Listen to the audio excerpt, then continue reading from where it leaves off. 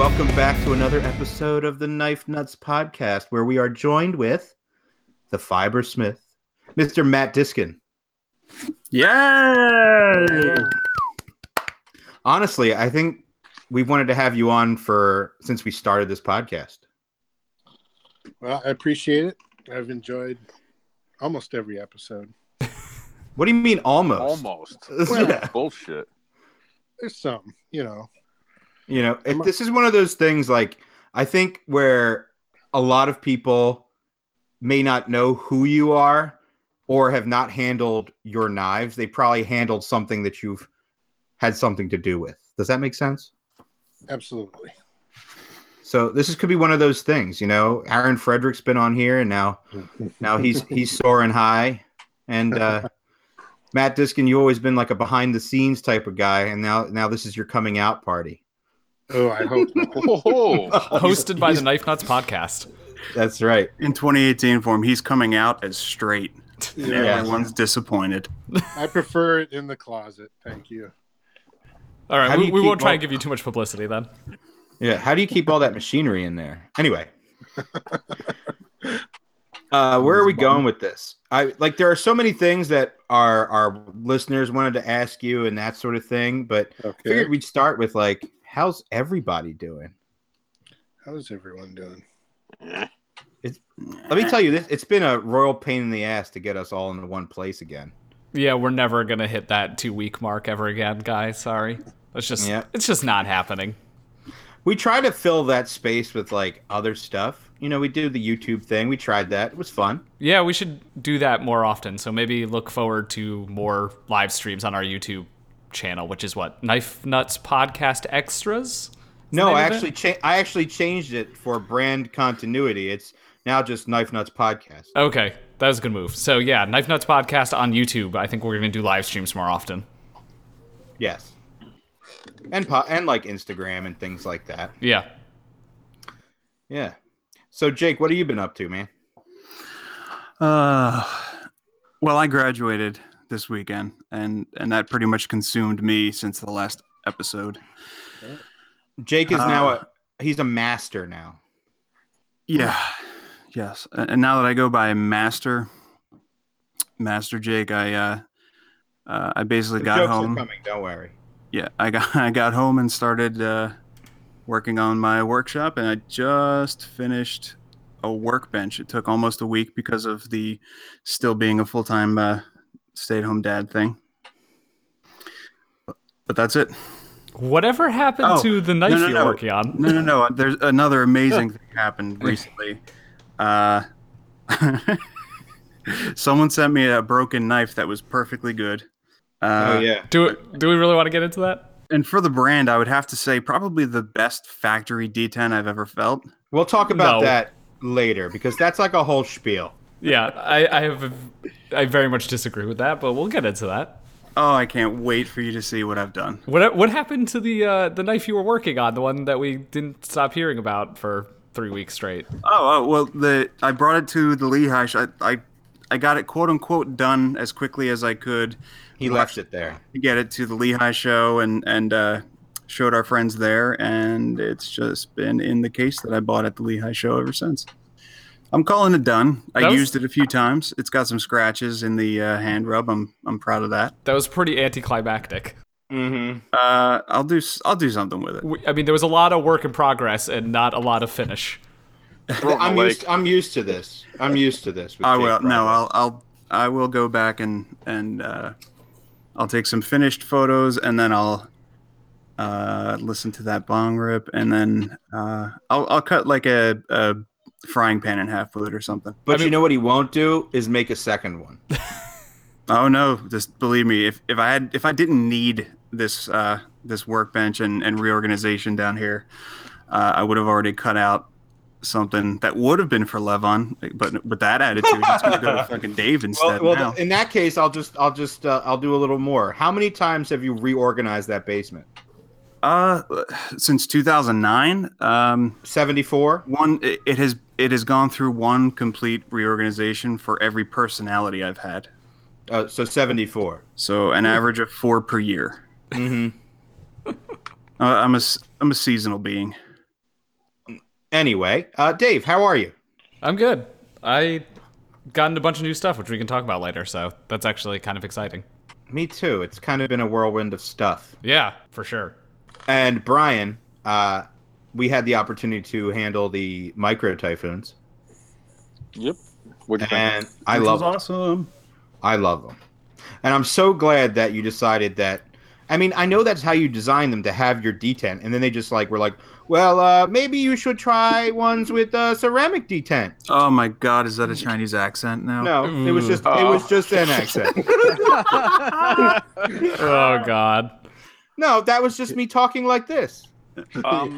Yeah, I was. It was kind of weird that they sent 3 of them with that with the ball detent method, and This better. I don't know why. It's a better detent. Yeah, if they set up to make the one God damn it. insert, you figured unless they went through all the inserts trying to get it right. Well, the thing that amazed me is, so they've been making arguably very good knives with ball detents for whatever, a few years now. This was their first attempt at your detent, and from the ones they sent, the one with your detent was better than what they're used to doing, and that's what I was surprised about. I thought it would take them, at least a couple tries or something to make it better than what they're. Well, he gave them the specs to machine. Yeah, they just all they had to do was print it out. Dude, it's so good. It was so much better than the ceramic ball. It's night and day. Yeah, pleasantly surprised. I thought the ball method was. They do really well As at it. far as Obviously, the they need a goes, ramp. not bad. Yeah, it needs a detent ramp. They need a ramp. I understand that, but other than that, I thought it was really good. Truthfully, they are stellar. I mean, Riot does produce some amazing stuff. I'm glad you got to see that firsthand, Brian, because we've been trying to tell you that for a long time. Welcome to the dark side. Matt, you're going there next, aren't you? Oh wait, you've been there for a while. You've been on that dark side. Yeah, maybe people don't even know that. Years. I Yes. have a Kaiser that has your name on it, so you're definitely on the dark side. My first Taiwanese product was 17 years ago. You did those. You know which ones that I like that you've designed that not a lot of people know about is the Vulcan stuff. Yeah, and there was one before that. It was a collab with Butch Valentin called the V&D. VND? I don't think I can picture that. I do not remember that, or I've never heard of it. We did that for probably 10 years. Was that an auto? Yeah, double action auto. Oh, I should. Release. That's awesome. Talk about under the radar. Yeah, seriously. Preceded all the Lone Wolf stuff. Oh yeah. Okay. Yeah. Funny thing, we had a meeting with the president of Lone Wolf before they came out with their scale release to see if they kind of wanted to distribute our V&D. We were just getting started. We had all the manufacturing set up, and we were just getting product in. And they had a lot more ability to really make the thing fly. But they turned us down and then came out with their Lobo a month or two later. I can't even picture this knife. We'll have to do some research and put that on there. Yeah, definitely. I've never heard of it. But Lone Wolf is gone now, right? Yeah, I don't think Lone Wolf Yeah. is a thing. Sucked up by Benchmade. Yeah. Oh, that Sucked makes up sense. and destroyed by Benchmade. Yeah, I was going to say, they bought them up, but then they also folded the brand after a while. Yeah. Were they actual competition to Benchmade? Because you don't see that too many acquisitions in the knife industry anymore. So it was a guy named Jim Weir who came through Gerber, I believe, and started his company Lone Wolf. And they did, they did actually make stuff stateside, and had a pretty good run at it. Oh wow! Well, Yeah, I'll be damned. He sold out to Benchmade and went to work for him for a year or two, and don't know where he's at anymore. But Wow. Benchmade just absorbed it and came out with a few hunting knife models Based with their around brand. those designs. And guess where you can still see and handle both versions as new old stock. Country knives. Country knives. Yeah, they have one of everything still. They definitely do. But Very before we much. get too ahead of ourselves, Matt, can you just tell us a little bit about yourself, who you are, and why everyone should care?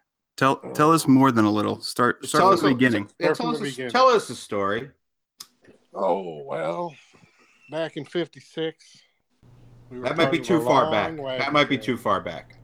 No, I'm just kidding. I got started making knives in my late teens, early 20s. I was going to school in San Jose, living in a city called Santa Cruz, which was a surf town, California. And I was in engineering school at San Jose State. A lot of it was really based on, silicon chip manufacturing. Oh, It was in the heart of that area. that's right. I think that's right. I remember you telling me that when you were here. I guess that was So 6 months ago now. I was in a program called Systems Engineering, where we did robotics and cell manufacturing, very early CNC stuff, and also conventional machining as well. But it was all integrated primarily towards, big chip manufacturers. And at the time I was there, all the chips kept shrinking. So you were in knife making before you even went to engineering school. So you were making knives before that. Yeah, a little bit before, and then just crudely, very crudely. And then the engineering school actually brought a lot of skills to the table as far as learning how to really machine stuff, and learned AutoCAD 10 and then 12. This was before even really CAM existed. So the first programming we did was just raw G code, where you're writing out the lines of letters and numbers. Yeah. All the Cartesian coordinates. Just alphabet soup. They're not actually looking at anything.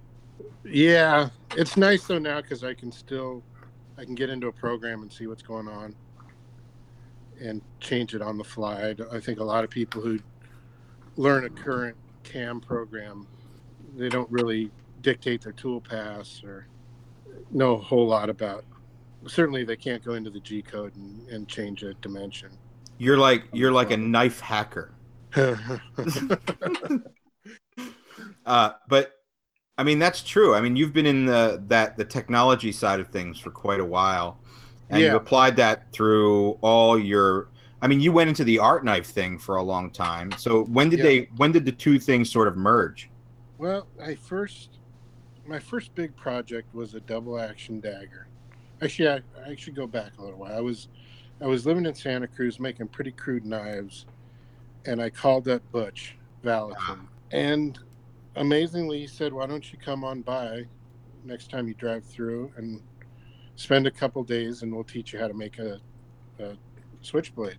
So the first 2 days I spent with his son Rainey, and we actually went through and made a liner lock folder and turned it into a double action auto, the button release, and that really got everything started. From then I did a short batch. It was a couple hundred knives it was called the Fishtail Dagger. I remember seeing it was like a liner lock, a smooth handle like all design, solid titanium handle, pearl button, thumb studs, dagger. I did those for a couple years. Whenabouts was this? Just for the sake of right before the turn of the century. All right, yeah. So we're still going back, quite a while. I probably finished them up in 2003. Wow. 2005. And then from there, Butch and I did our Taiwanese collaboration, and it was a product that was manufactured in Taiwan. Well, we actually made 3 of the parts to bring them in. Brought them in. They're not autos at all, and we added the parts that converted them into autos. Gotcha. Kind of our way of skating around the law. And did you have any interest in doing like the double action stuff, or was that just a coincidence of going under the wing of? Even before I started making knives, I was going to all these little shows that they had around Northern California, and I was a collector. Right. Some of the stuff that really sparked was that really early Benchmade stuff. They did a Walter Brand and a CQC and Bogazuski Spike, which was an auto. And that really sparked my interest. And then when I first got my first Microtech, which was a Halo 1. I was already making autos by then, but that really showed me, What you could do with them. they weren't just cheap shit you bought in Tijuana. No. Microtech really was ahead of the game back then, man. Yeah. Like, it's crazy when you think about it. And Butch had a lot to do with his first stuff, too. I believe that. I mean, for those who don't know, the Valentins are like knife royalty, wouldn't you say? Just that whole family. They sure were. Certainly along the West Coast. There was really several schools of switchblade making when there was a custom switchblade market. It was really strong in the, early, 2007, 2010. Mm-hmm. And there was a lot of people on the East Coast that had been taught by Bill McHenry. Even people like Hinderer, he came through that. Wow. The McHenry, his son-in-law, Jason Williams, but the market completely tanked. A lot of these guys for you autos didn't hear about for these really high-end custom autos. Mm-hmm. They were getting into the, incredible 5-7K range on some of them. Wow. And this is like before, like a lot of the tactical stuff started with fast opening, non-assisted knives. No flippers at that point. Sure. But a lot of these guys that were really high end, you've never even heard of because they're long gone. Mm-hmm. On the West Coast, there was a whole school that Butch had taught his family, as well as people like myself and other people like Bill Touch came along a little later. So there was a whole East Coast, West Coast, and then in between there were a few little patches of people making autos. Sure. And it was all kind of dictated by their mechanisms. There was a guy in Texas named Mike Whiskers Allen. Mm-hmm. And he did sort of a scale release that was a single action lockback. And a lot of people. So it was a lockback and a scale release. A scale release. The back scale would shift over and be the trigger, right? Yeah. Just had a notch locked open and a notch locked closed. I see what you're saying. There's a ProTech production version. Yep. Gotcha. And he taught quite a few people how to make them. Oh, that's right. It's like a new one. They do it. It's called the Whisker, isn't it? Mm-hmm. Yeah. Yeah. So there wasn't it wasn't nearly as broad as the flipper market is now. Sure. With how many people made them. I feel like I've seen a small resurgence in the auto world, though, too. Well, I think that people are looking for something new. Well, the idea that, different. I mean, the fact that you can carry an automatic knife in California, as long as it meets the blade length limit, is hilarious to me. Because here in Pennsylvania, I'm still not allowed to carry them. There's a lot of states, though. I think it's over 40 states now that are starting to make it legal. At least legal to possess. Yeah, I mean, even here, like, it's still a gray area. Like, somebody asks me all the time, it's like, no cop in the world is going to stop you for carrying that unless you're already doing some shady-ass shit. Yeah. So, absolutely. I don't really think it's like, there are some flippers that certainly open faster than a lot of my autos, but go figure. Well, I think that negates a lot of the auto market. Is why would you need something like that? Sure. Something when the flippers are pretty much equally as fast. I mean, there's still an idea of novelty about it, and especially when you get into the higher end stuff, like where any of us are, like, we're always looking for something interesting and different. Well, yeah, there's such a stagnation in creativity. Sure, in the knife world. That's something I can say. Like, I mean, talking about your current custom work, there's really nothing like it. I can't think of anything specifically that really reminds me of a Matt Diskin design or mechanism for that matter. Like the stuff that you're doing with the wheel and what's the newer one called? The one with the bolster? Revolution. The Revolution. Those things are sweet, man. what's your thought process when you tackle these knives now? Because you don't make a lot of knives. I mean, I guess in the long run, No. you pick and choose when to come to market with these things. Not that you don't Yeah. have a lot of other stuff to keep you busy, and we'll talk about that. That's it. And I don't particularly love doing all the processes of making knives anymore. Mm-hmm. But I try and make some for the shows. Sure. We've got 12 days until Atlanta. So, I'm looking forward to it. What are you bringing with you? so far I've just shit in my pants. So that's where we've gotten to. Good. Just throw. It's just these are the pants I shit in, and just throw Yeah, them right on top of the Exactly. Here's the big booth. table. Someone will probably buy them. I didn't get anything done, but I did shit in my pants. So. Well, that's good. I got 20 knives I'm working on. We'll see if any of them get done. I know the feeling. And yeah. So wheels and revolutions, or just revolutions? Mostly revolutions. I still want a wheel, man. I don't know why. I'll probably want a revolution when I see it. So there's that. I still want a fire. That's like probably one of my favorite knife designs of the modern era. Is the fire? Yeah, that's a really fantastic one. Yeah, that was on my gift list well before we ever met Matt or even John Gray, actually. I'm sure. Like now that I've said that on the podcast, I'm gonna get inundated with offers with hey, I got a Matt Diskin fire. You want to buy it? And I'm gonna be like, yeah, kind of. Are there that many out there? I made a lot of them. Really? They're definitely more accessible than you would imagine. The rarity is amazing because I made 500 of them. Oh, Wow. shit. What? Really? Yeah. Damn. Wow. That's because they're actually made in China. Over a several-year period. Yeah. I didn't realize that. I remember there was like the fancier ones with the compound grinds. I figured there weren't many of those, but the regular ones, okay. Wow. There's still 100 of the compound ground ones. Yeah, because I feel like all the ones I see recently are all compound ground, unless it's all the same one every single time. It probably is the same one, just like moving its way around the market as these things happen. The rest of Everyone them. else threw theirs away. You've also done a lot of collaborations too. I know you work with John Gray a lot. You guys go way back. What's that relationship like? I mean, I know what it's like, but you should He's tell. warm and cuddly. He's so big. He is so big. He's like the you know how like in school, maybe in second grade or something, there was like a class pet or like a stuffed animal or something that you got to like take home and you had to take it home for a weekend.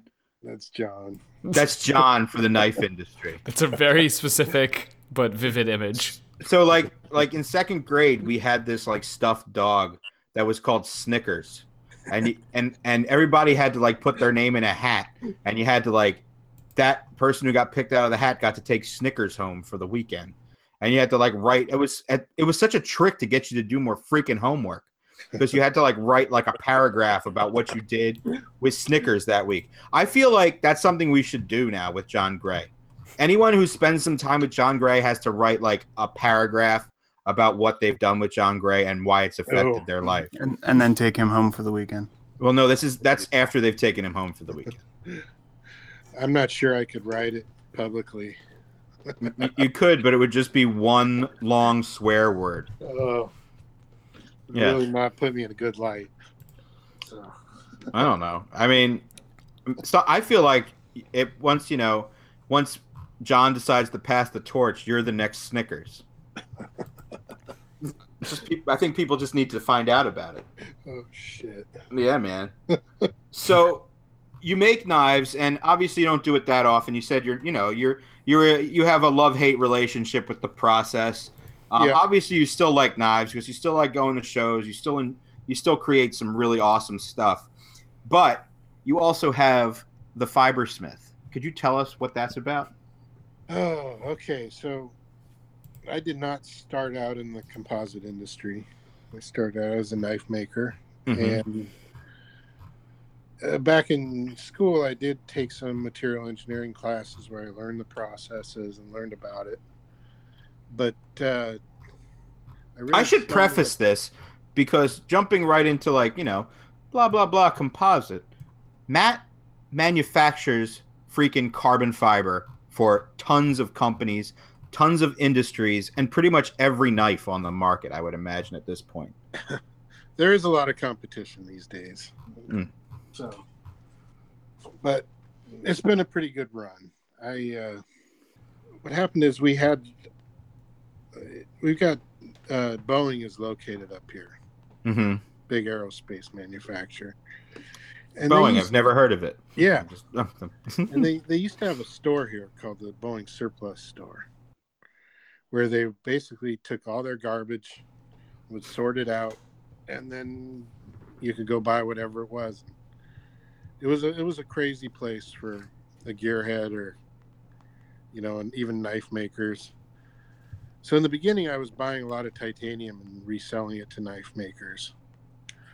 And I had stumbled upon a few rolls of raw fabric that I had laid up and, sold it and used some. And then I developed a relationship with a guy there who was the head of reclamation. And he made it so I was able to actually purchase a giant quantity of out-of-date pre-preg material. Wow.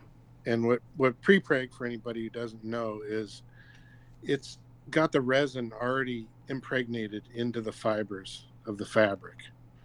So it's basically sticky at room temperature. That's what she said. And it has 2 layers of plastic in between it to keep it from sticking together. Now, this is the stuff that's used in aerospace, a lot of high-end automotive stuff, that kind of thing, right? Yeah. The process takes usually an autoclave, which is a big pressure vessel to laminate the stuff. I got a pressure vessel for you. And sorry, I gotta stop. Like, this is stupid. Continue. The material needs to be stored in cold storage, frozen. Otherwise, the resin has a chance to set off. So does that mean you have like cryogenic chambers at your disposal? No, I just have a giant freezer that I paid for. That makes sense. All right. So it's not quite cryogenic. It's only, you couldn't freeze a human. -10. That's what we'll do with John Gray. We'll pass Snickers to the next generation. The frozen version. Yes. John Sickle.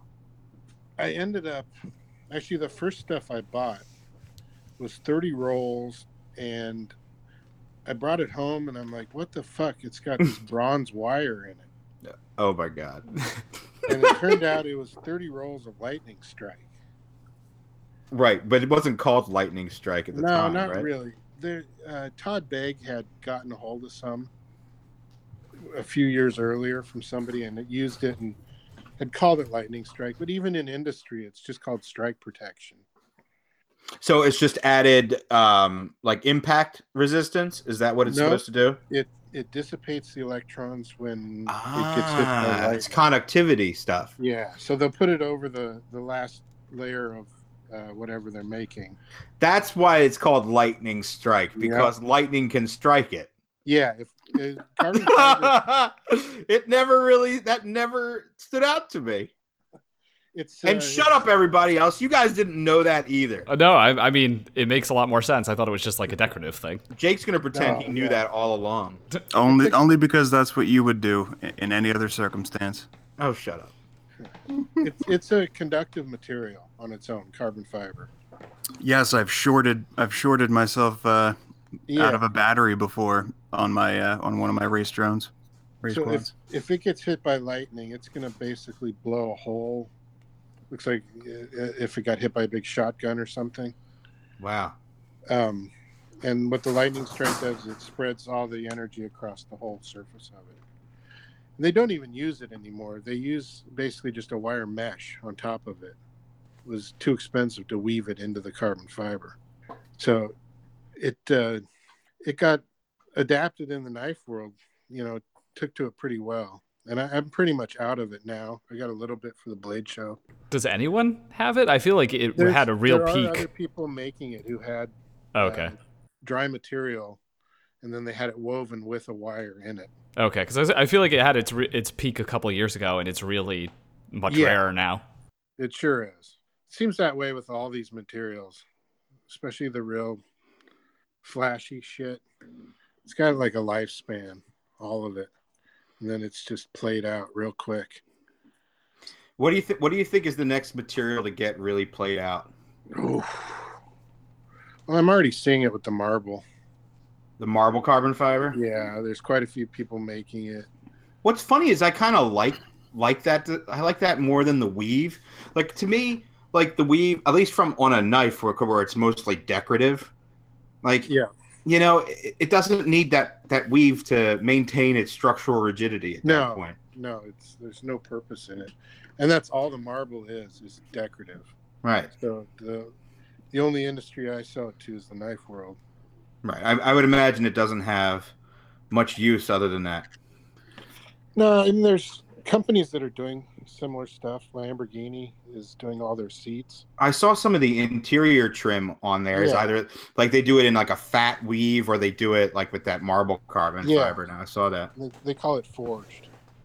which is kind of a silly name, right?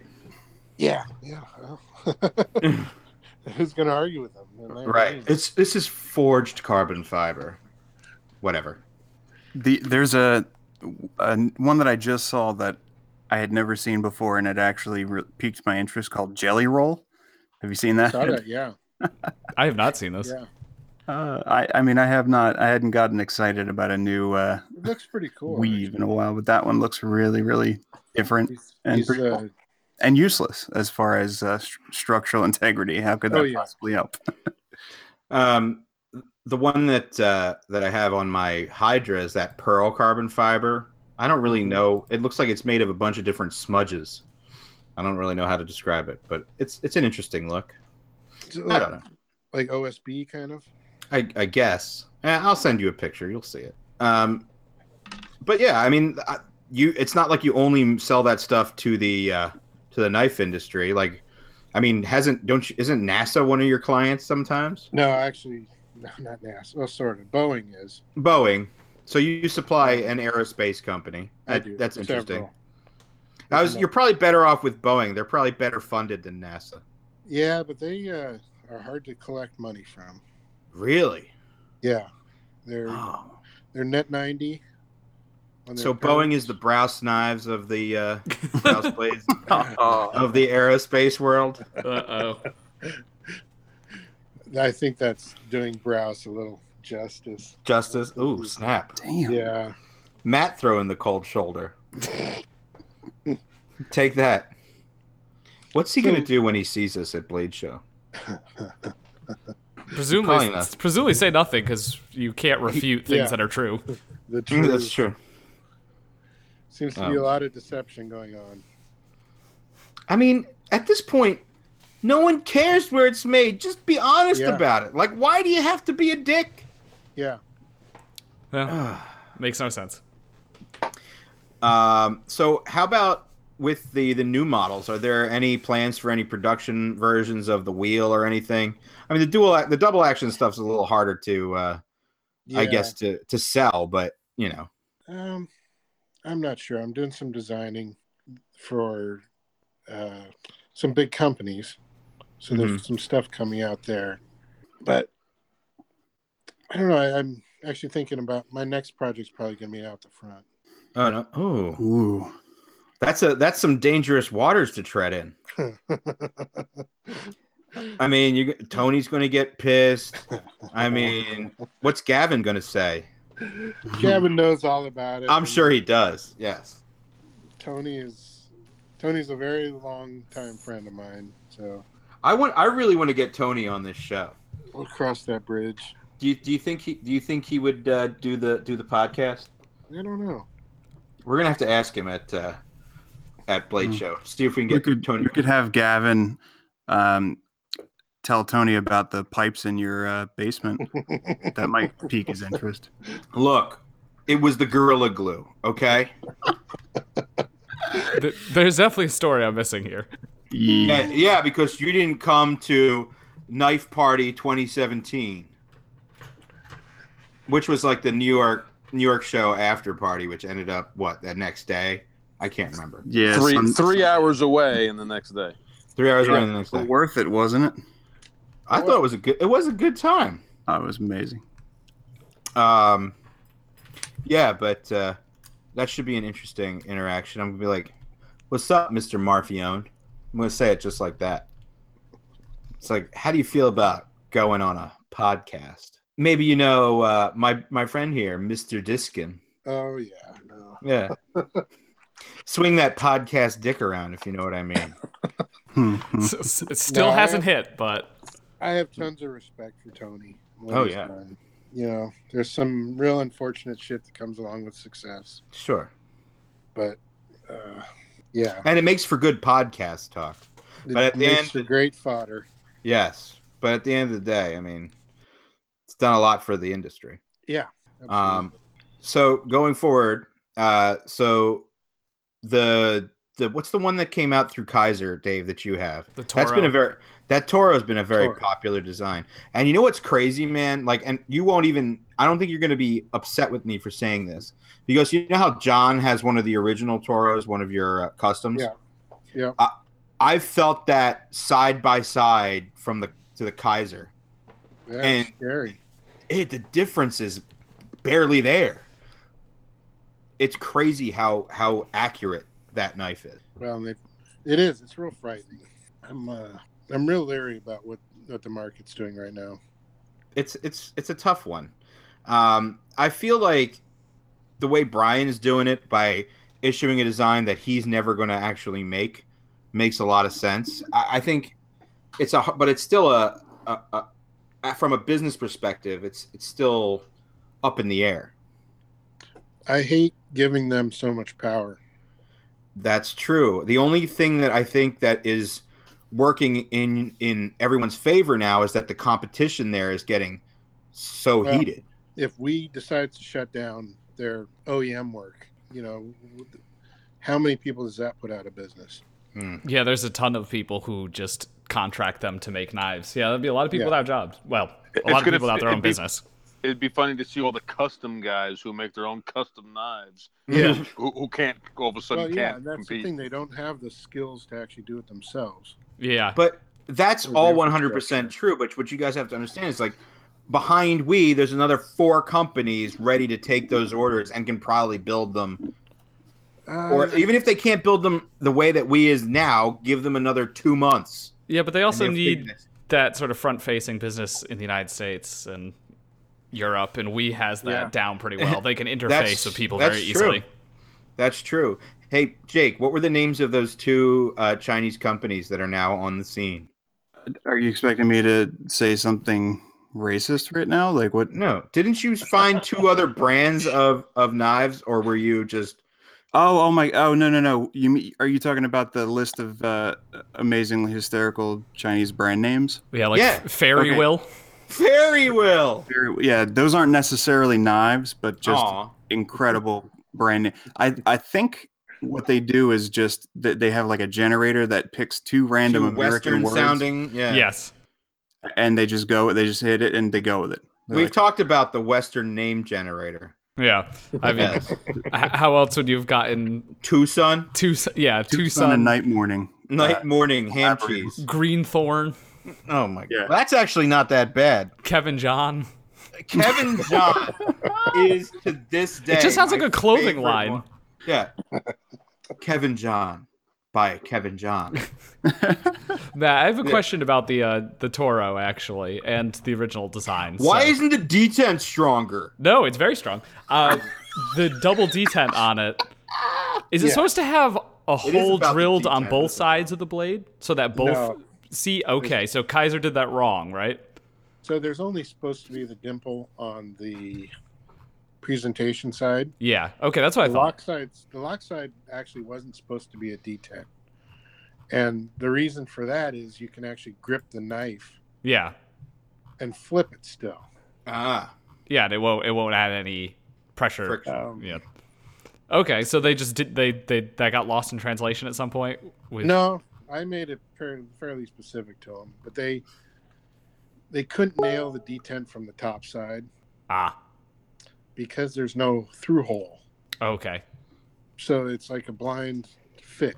I'm guessing this was their reasoning. I was able to do it. Yeah, because I have one, and it's a very Oh. intense detent, and it's also It So makes it- it a little interesting closing the blade.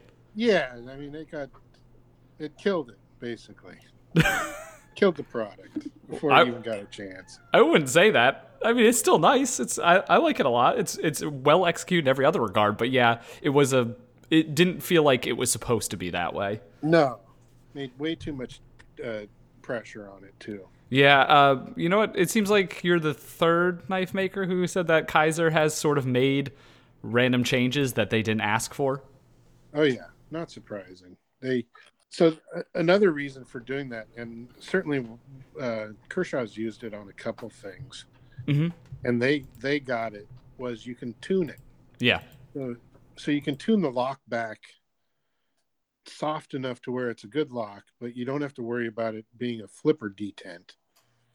And then on the other side, you can crank that detent down really far and make it as strong of a flipper detent as you want. Yeah, what's the model you have with Kershaw? I got one for my girlfriend, and it's excellent. The flipping action, like He's got a couple right now. He's got the, Strobe. There's a strobe, and Yeah. then there's The strobe was oh, I bought her both. Yeah, the strobe and then the most recent one, the the Warncliffe one. Warncliffe. Yeah, the So- strobe was a really pleasant surprise. yeah, the strobe flips so well. I think that was the first non-assisted Kershaw that actually worked. Yes, that's correct.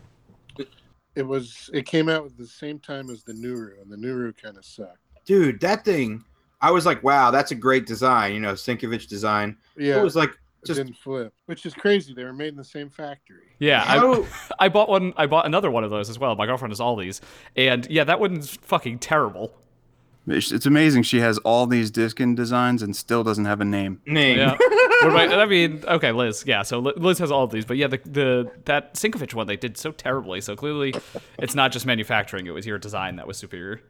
Oddly enough. I wouldn't say that. Well, Christine uses a Nora as well, which is really weird. yeah, it's I don't know. I mean, like, here, So take this. They were what they were. You know, they're $20 knives that They're were That- overly heavy and. That's why the strobe was such a pleasant surprise. yeah. Sure. I got them both at the same time, and I was like, and I opened the strobe first, and I was like, wow, this is awesome. And then I opened the Nora, I was like, Jesus Christ. Yeah, why? it's crazy how they can be made from the same OEM and be wildly different. Yeah, I swore they had to be made in different factories. Yeah. and they might have. We'll never know anyway. Yeah, it's a exactly. Chinese OEM making shitty knives, so it could be any of them. I mean, speaking of like their newer stuff though, like Kershaw's latest Oh, bearing flippers, they're great. Yeah, they've really They're- adopted it. There were more of those than Speed Safes released this year. Yeah, and there's more still to come. So Yeah. we'll see what happens. Yeah, everything's out except the one I want. Yeah, Damn. the one that everybody wants, Jake. Oh, those Yeah, I the guess the Natrixes. The one in copper. That's Just the one he copper wants. one. All the other ones are out, I think. Just my copper one. The non-assisted ones aren't out yet. I don't think. What's funny is that Okay. Jake They're all always assisted. insists that I'm like a copper whore. Like everything I like is copper. My pipes, everything. And And you've admitted to that, so whatever you're about to say is stupid. well, now he's laid claim to the copper knife. So it's interesting that he does that because he also kind of relives his life vicariously through the knives that I buy, because he actually thought his first most nostalgic ZT was his ZT, but it was actually mine. Yeah. So you know how ZT recently released? I don't even know what the model is. I have one coming, by the way, Jake. It I don't doesn't even matter. know It's that. it's just the new one that looks like an old one. The new one with the What do you stripes. think of it? the 0095. No, not the new. The Yeah, it looks like It's an in-house No, not- design. It's the not the new Sienkiewicz thing. The new We'll art. talk about that in a minute. No, there's no name attached to this one. it's the fucking 0095. It's 0095. Yes. Jesus. Dave, yes. Thank you. Yes. Which that knife never interested me at all until they put fucking stripes on the blade. Well, that's because the first one that came out was a Russian Russian exclusive. Yeah, Yeah. and it was nicely finished.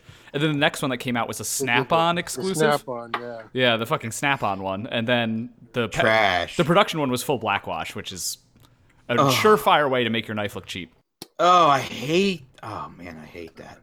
But either way, My first like knife over $100, where I was like, "Oh my god, I am balling with this knife."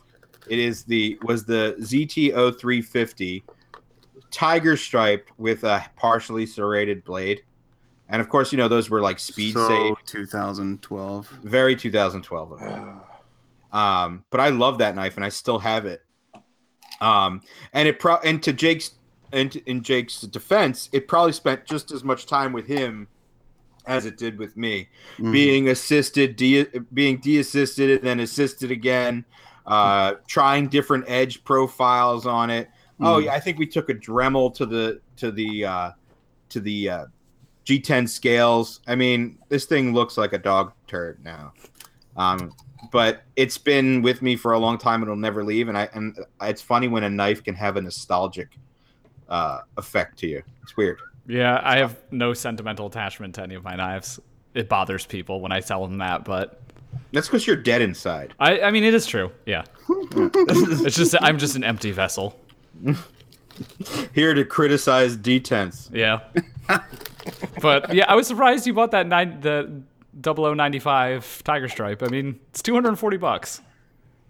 Yeah, I figure it's cool looking. I'm going to enjoy it for what it's worth, and then I'll just pass it along if I get bored of it. Yeah, it's probably going to go down as one of the more obscure ZT sprint runs. I don't think I can lose that much money on it. Let's just put it that way.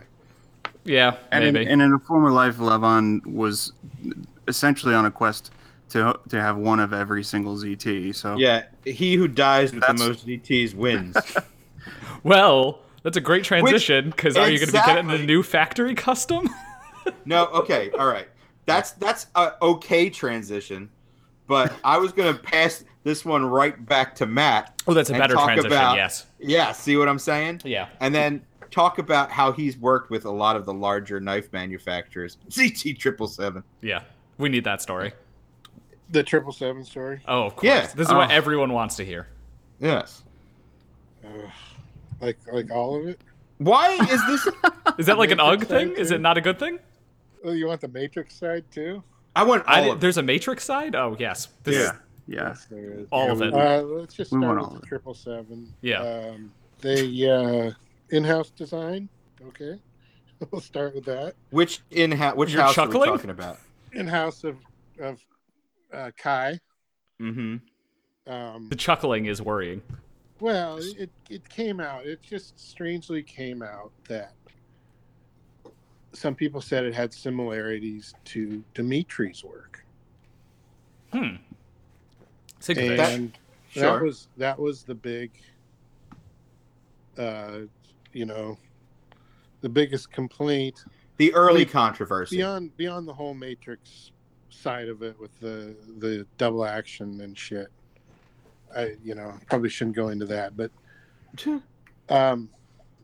yeah. So they came out with it at the Blade Show, won the award. A little bit later, it said, "Oh, it looks similar to some of Dimitri's stuff," and I could see some of it, some of the lines. But then they went and basically made a deal with Dimitri that, hey, we want you as a designer. Got him on board. Made it all right, even though it probably was their own in-house design to begin with. Matt, can I ask, was the people noticing that it seems similar to Sinkovich the fans, or was it more on the knife maker side? Because I don't remember hearing people on the fan side. Oh, really? It was fans, yeah. Okay, must have been. I mean, I guess if you knew about Sinkovich back then, you were probably pretty hip. And He was pretty obscure at that point. yeah, he was. But okay, that makes more sense. That's why I didn't hear about it. Had never been out of Belarus. He's had some shit posted online, and he used a different name, Sidus or something. Yep, I remember that name. So there was nothing that definitely said, hey, this is a 777. It was just that there were some similar lines. And since it was such a revolutionary design, and his stuff was kind of out there was some similarities. And my part of it was I supplied the material. They were looking for a really stout carbon fiber because it didn't have a line. Did they specify whether it could take a lightning strike or not? No. We did do one in Lightning Strike.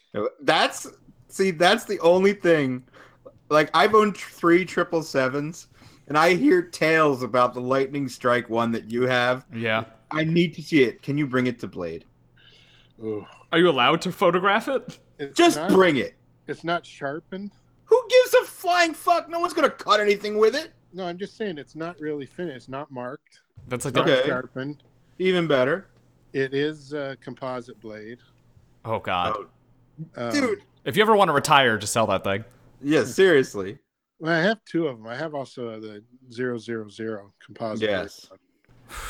Blade. My God. In Vanex 35, not 75, right? Yeah. Or Weird. Yeah. And the numbers on those was staggering. I think it was less than 200 of them that actually got released. Yep. Oh my God. It turned out to be a problem with Oodleholm. Is that really where I thought it was? It wasn't a manufacturing problem. No, it was the steel wasn't hardening, and they had all this.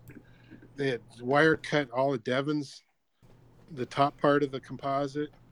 They had so much money into these blades, and then the Vanex wasn't hardening correctly. Yikes. It's So, not yeah. like they never had that problem again. The whole project basically got scrapped. Oodleholm had to make it right in the long run. That's why they used a lot of M390, right? Well, and LMAX. Mostly the LMAX. Not the M390, yeah, the LMAX, sure. Um, Which had its own controversy in the ZTs too. I also Yeah. hope we're not violating any NDAs here.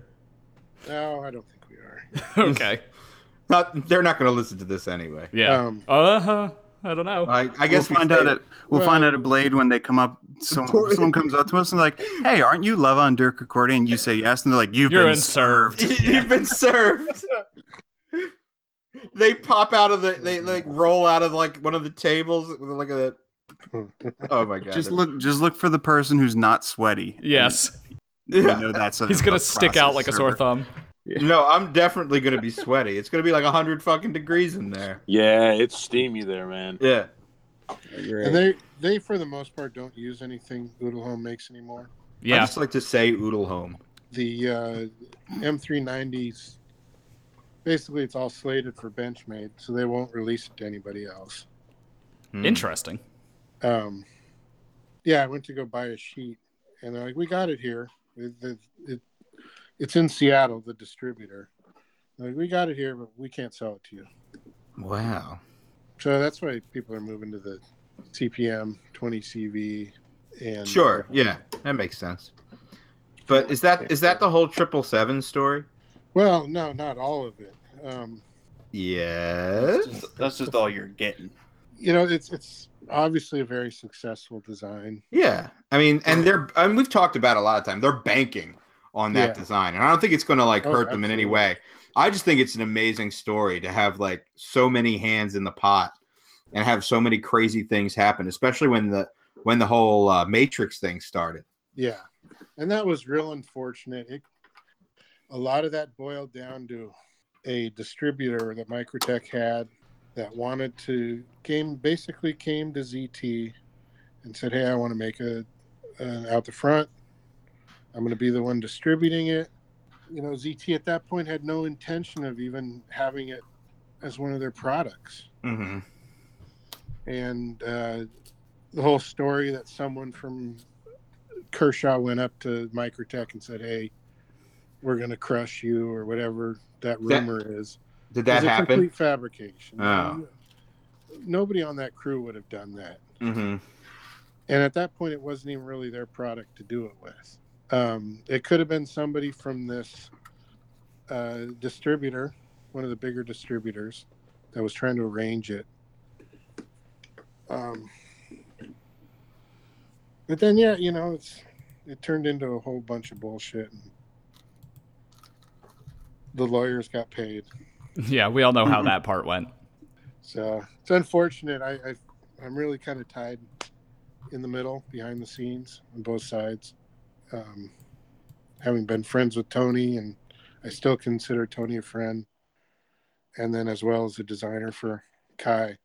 Yeah. It's, well, that puts you in a weird position. it is. But Well, at one time I thought I could have smoothed it out, but I kind of got laughed at when I brought it up. Well, that's unfortunate. It would have saved them a lot of hassle because that It would, it was that. I mean, it's still causing problems. yeah, and it was too far gone at that point. Yeah, I mean, what there was the Natrix were introduced last year, so there's still kind of Oh yeah, the beef has not completely died yet. So they're still prodding, and there's still Yeah. matrices being made. yeah, and then the other lawsuit and stuff. Yeah, it's nasty business. But I mean, the thing about did Kai drop the steel from Bowler Udenholm, like stop using LMAX because of the incident with the No, 777? Oh, okay, those are unrelated. no, they stopped using LMAX and M390 for availability. Ah, That makes sense. oh, okay. Yeah. I wasn't sure if it was like because they were put off by No. that Like incident. I said, Udelholm made it right. Oh, okay. Oh, that's cool. Yeah. I mean, because the Vanax steels are quite cool. I mean, I've never heard of Vanax 35 being used again, but No. I Well, don't when think was they make it Vanex anymore. 75 used again? that's I think true. They just make something called Vanex now. They have 37, which is being used by Vanax 37 is being used by Shirogorov right now. I think I don't know when that happened, but didn't ZT release a couple fixed blades and an axe? That's in Vanadis, I thought. That is 4 extra. Yeah, Vanadis I'm 4E. getting my V steels mixed up. I mean, they're confusing Excuse made-up me. names, so Yes, right? Where are they getting this shit from? yeah. But yeah, Vanax 37 Shirogorov is using now, but these are sort of like Halo vaporware steels. You don't really see them in many places. Yeah. Well, that's all crazy great stories. Yeah. So Why was there I had never? a, Oh, sorry. I had a Matt. few more ZTs come out with my carbon fiber on it. Before they, basically anything you saw that was 3D'd, like there was a 454. Oh yeah. Yeah. We which both was had the those. composite blade. I love that knife, man. Original Holy crap. Shirogorov. Yeah, Yeah. you could actually tell that was the same carbon fiber that was on the 777. Yeah, and then there was an RJ, like a real thin inlay. Oh, Yeah, on I the had one- 0600? I had one of those too. I did as well.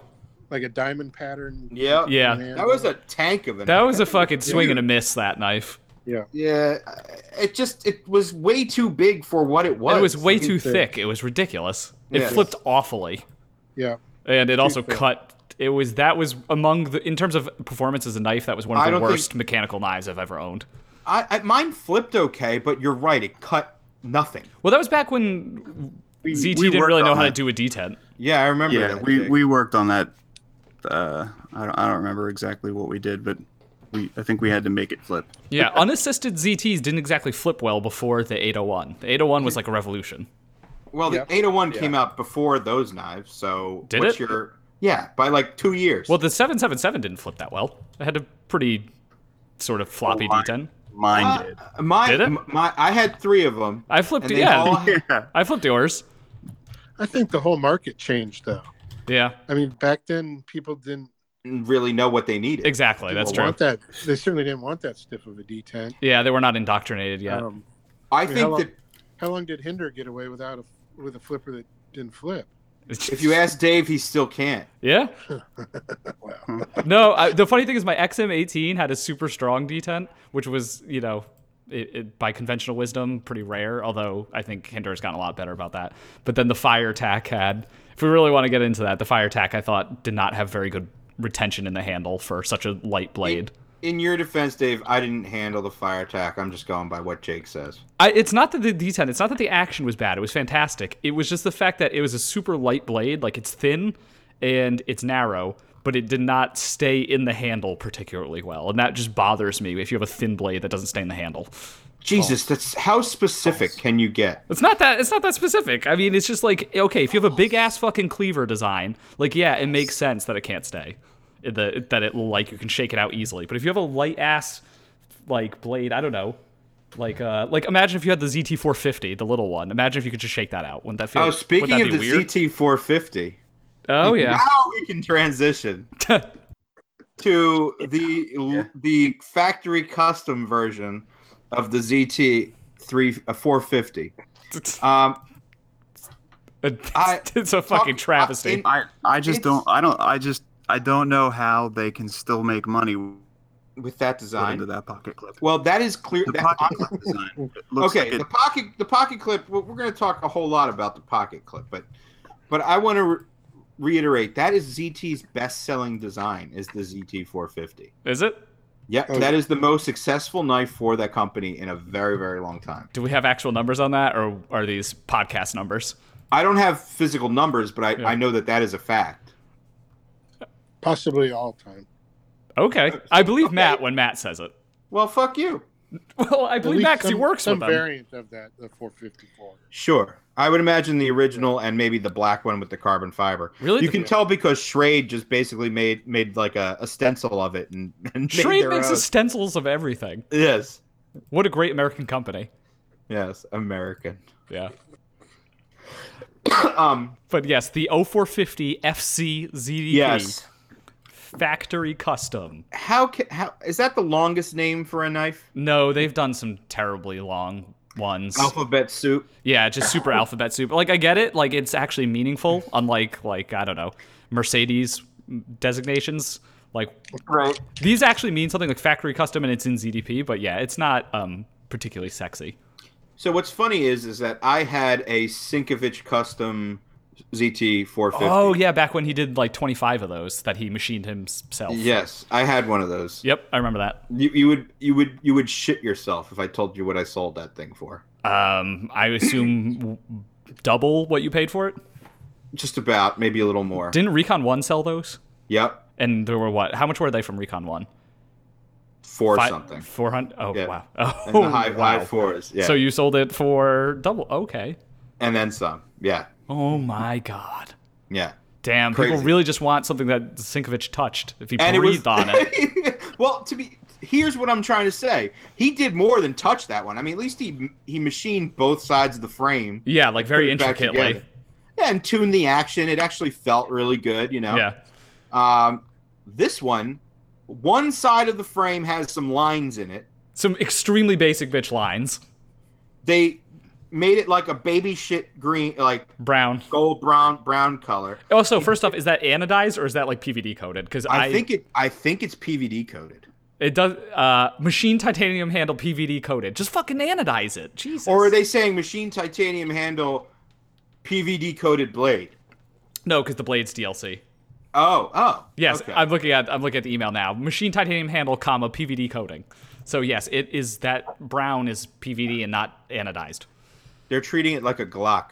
Maybe that's their target market now. I don't know if I don't know if like the Glock buyers are going to wait until 9 a.m. Pacific time and then rush to like these retailers' websites to buy it. So you're saying I should get one? No, I think I don't know. This is a very uninspired. Let's talk about the pocket clip. Okay, so we were in all the promo shots when they were first emailed out. Yeah, I assumed that they were holding out a big reveal. Yeah, for like a customized like 3D pocket clip with like tritium or something. It's some crazy thing like the party piece of the knife, but it has the same freaking Kershaw clip on it with that same crazy color on it. It's just a crappy non-deep carry. Yeah, it's straight clip. Yeah, it's a bent, possibly titanium clip. clip. It's the same clip that was on the regular one. Yeah, which was already too big for the knife. What's the custom hardware? I can't tell. Is the pivot slightly different? Yeah, the pivot has little scallops in it. Oh, okay. I couldn't tell if that was a shadow or not. All right. Yeah. Well, that's what you're paying $100 extra for. $150 extra. And don't forget the Sienkiewicz designed aluminum backspacers or barrel spacers. Jesus. You know what's really funny is that the regulars 450 CF ZDP is probably more desirable than this. I think so. The one with the satin blade. Yeah. That's the actual one that I kind of would want to have right now is the one with the carbon fiber scale and the ZDP blade. Yeah, and satin. That thing is gorgeous. And those are now worth a lot.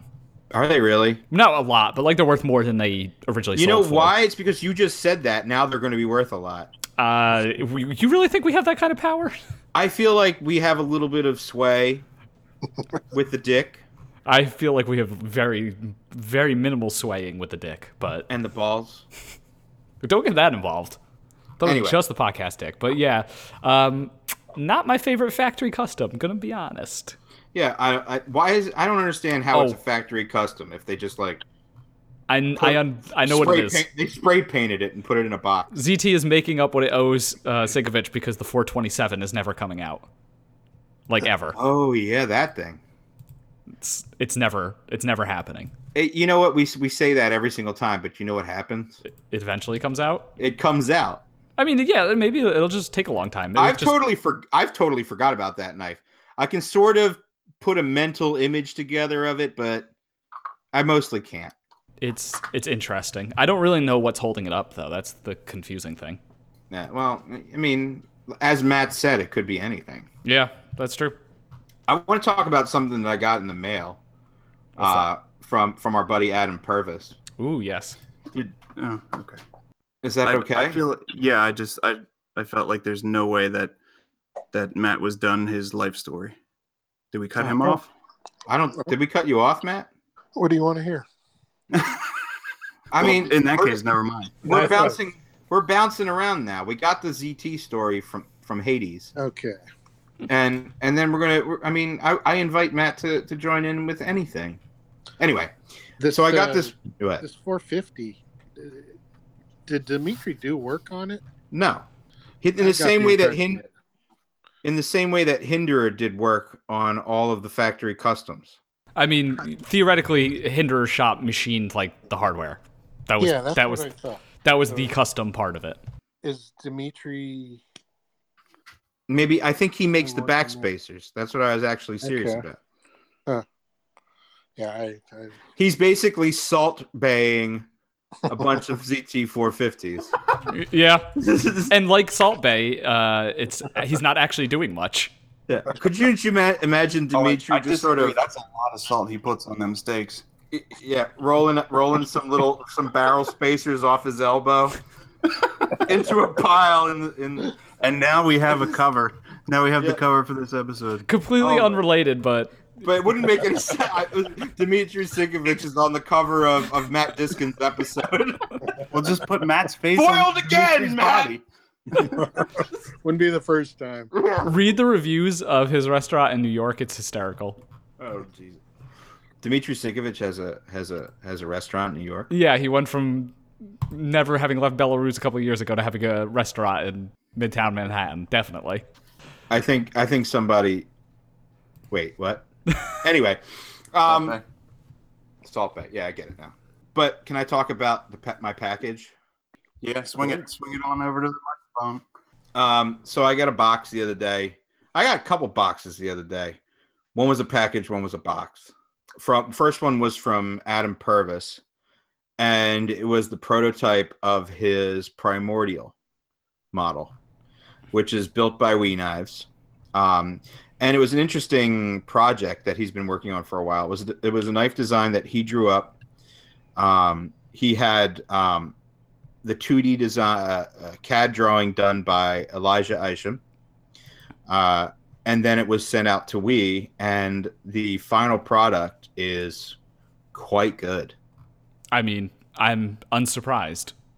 In a good way. In a good way.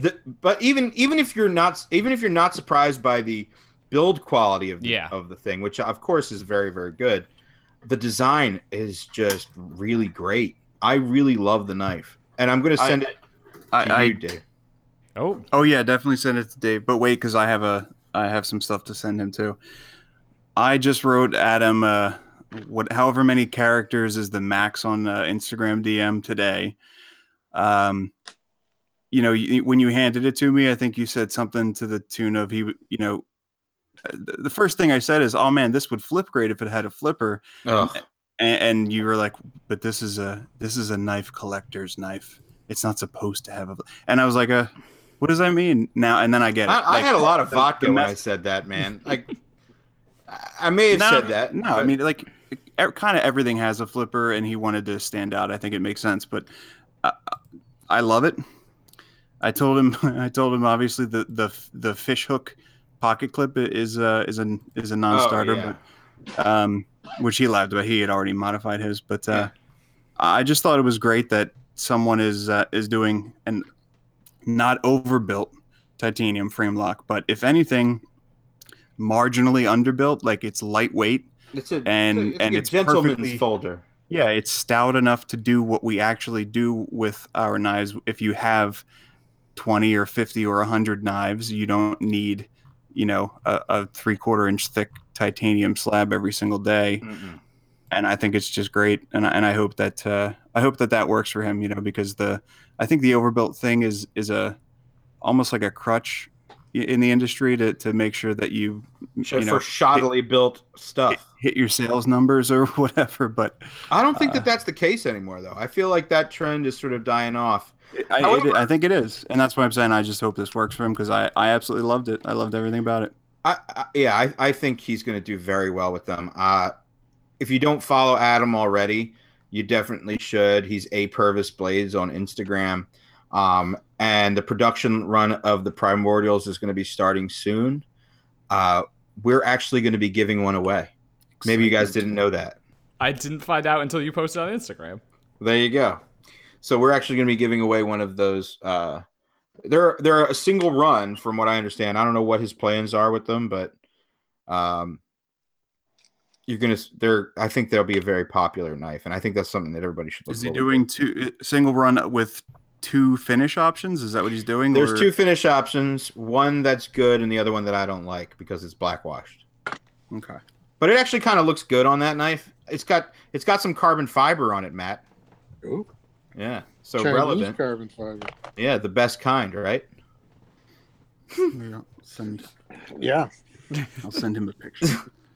Yeah, send him a picture of it. And the other thing that I got in the mail were from Greg Geckel of Quest Custom Knives. We received 2 of the Kutsos, which is a patented design that he has. Patented? Patented. The actual design, from what I get, is patented. How do you patent the design? You can patent a design. Design patent. Oh, okay. Yeah. I thought you could. I thought it was just. I didn't think that was like functional. I thought it had to be functional. Sick burn. Anyway, I thought patents had to be like a functional No, thing. there's 2 types. Oh, okay. Design and Why doesn't everyone do that with their knives then? well, it's got to be probably- worth it's probably- protecting. yeah, it's got to be a lot of work. I can't imagine. Okay. Like this knife here is worth protecting. I will tell you I'm not one I can't really say one way or another. But I will tell you that I'm not normally a fan of like cleaver designs. They always just seem kind of like silly, right? The whole idea of like carrying a folding cleaver is kind of Yeah. silly. And That's what they the world needs. Another they fucking always folding look right, and they all look kind of unrefined or I don't know, comical in a lot of ways. Exactly. This is the first one that hasn't offended me. Yeah. Well, Dave, I'm going to send them to you too. All right. And Jake, what did you think of them? I mean, I wish I had something different to say than what you just said, but I guess I feel the same way. They were great. I mean, the big one, the big one has what was the blade stock on that thing? Like Thick, very thick, 1/8 inch. And what's funny is you can't shake it out of the detent. Very true. No? Yeah, it's really good. Yeah, he seems to have the ability to set his detent strength really wherever he wants. I think years ago it was like companies were just trying to get the most that they could without too much lock bar pressure or whatever. But Greg's design seems, because we've had some of his knives for review recently that were too much. Sure. Sorry, Dave, cover yours for a second. No, I agree. Too much detent pressure. I agree. I remember those. Oh, shut up. I handled them. No. He did. Done listening to you talk about detents. Anyway, so yeah, I would say the big one was a little too heavy for me to EDC, but the little one is awesome. I mean, it's still chunky, even though it's small. So one of them is like a 3-inch blade, and the other one is a 2.5 or 2.2 inch. It might just be a 2-inch blade. I think that's what it is. The little one I described as the world's most perfect lime cutter. Yeah, for some reason it just makes you want to cut. Like they have something a lot of charm. I've actually, I didn't have like incredibly high hopes of what these knives were going to be, but they've surprised me. Mm-hmm. Yeah, but I'll be sending those over to Dave to check out too. Matt, I take it you don't like cleaver designs very much. Yeah, no. I don't. And like I said, I don't think it's something that I mean, especially since there's so many production ones. I mean, what? There's no purpose in them. Right. If you want a cleaver, you get a cleaver. Yes, you cleave with it. The purpose is that when you have 100 knives and none of them are shaped like a cleaver, you need a cleaver. That's right. That's One of every blade shape, or you're not. You don't have a complete collection. So I guess we're not going to get a disc double and action cleaver. disc and cleaver. No. Yeah, with Photoshop you will. It'd be called the disc cleaver. Maybe you should send him one of those rusty horror film ones that you got at the Lehigh show from Frank. I got actual cleavers. Yes. Well, that I can get behind. Yeah, you would like these. At least half of them have been used in a murder. I hang them like right outside. I have like this little pre-porch. Like, I don't know. It's like a sunroom thing. You know where I'm talking about. Matt, you've been here. So that's where I have these gigantic cleavers hanging. So if anyone tries to come through like the porch area or the backyard, they're going to see that shit. Yeah, they're just going to see that shit and be like, nope, not going in there. Or if they came without a weapon, they go, "Oh shit! Oh, you look perfect." Oh yeah, I'll grab one of these. Can you just like hang a gun up there? I feel like that would be a better deterrent. No, because that's when they get shot when they come through the. Now you have to shoot, and you can't even think about it. You have to shoot every person that comes through that door because chances are they're going to have a weapon. Good thing I got my Glock slide back. Yeah, how is that fresh machining looking? It's it's like factory. He got the color spot on. Spot on, yeah. It looks just like factory. On the other side of that, I actually got one of the Olight PL Minis in their Desert Tan. And I'm doing air quotes on the Desert Tan because it matches my burnt bronze incredibly well. Unless I somehow accidentally bought a Desert Tan Glock 19. That's how suspicious I am with the color match. That's all. That's all I have to say. It happens. Just like the Tiffany blue thing I sent you today. Right. No, I didn't get Robin's Egg Blue. Do you know what? Every time I think of the Robin's Egg Blue, my mom purchased a teal, one of the teal Delicas, and I posted a picture of that earlier today. Yeah. And Jake says to me, it's Robin's Egg Blue.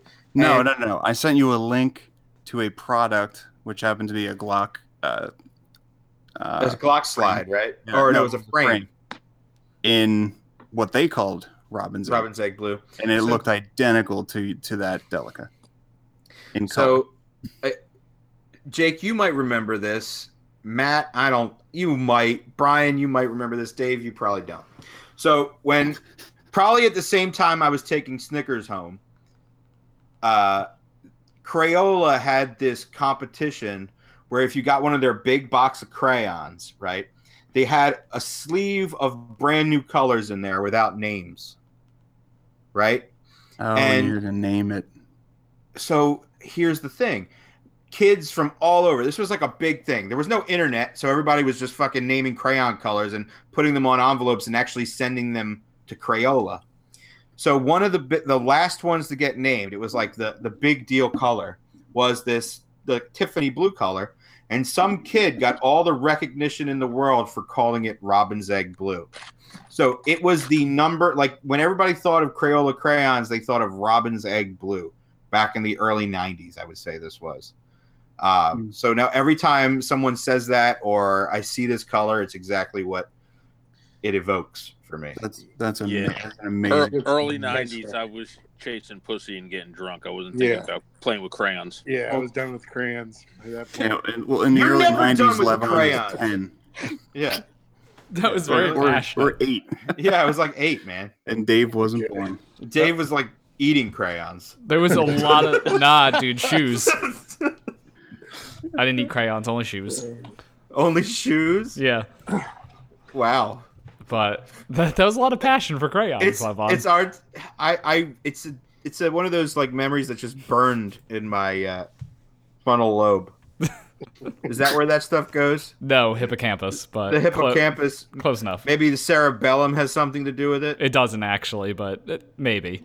Oh, fine. This is so luxurious having someone else to answer psych questions. Someone who knows more than me. Isn't that more of like a neuroscience question? Yeah, sort of. Anyway. Yeah, but that's kind of like what Dave is into. Yes, that is.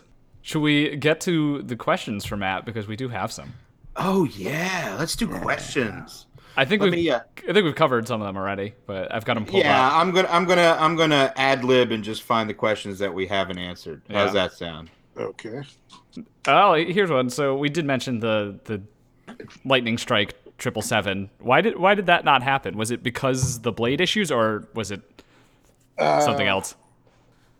I don't know. They only actually made the one. Yeah. I gave them enough material to make, I think, 20 of them. Oh, okay. Do you think they did it for like the shits and the giggles? Because that's why I would have done it. He did, and I actually traded a fire for it. That was a solid trade, I think. To the production manager. Wow. So, he screwed up real bad. well, I don't know. I mean, I'd rather have a fire. I mean, after owning the 777s, and I've never owned a fire. Yeah. But that's beside the point. I mean, in terms of maybe just in resale value, he could have had. Maybe. yeah, just it's Enigma. And, Yeah. Right.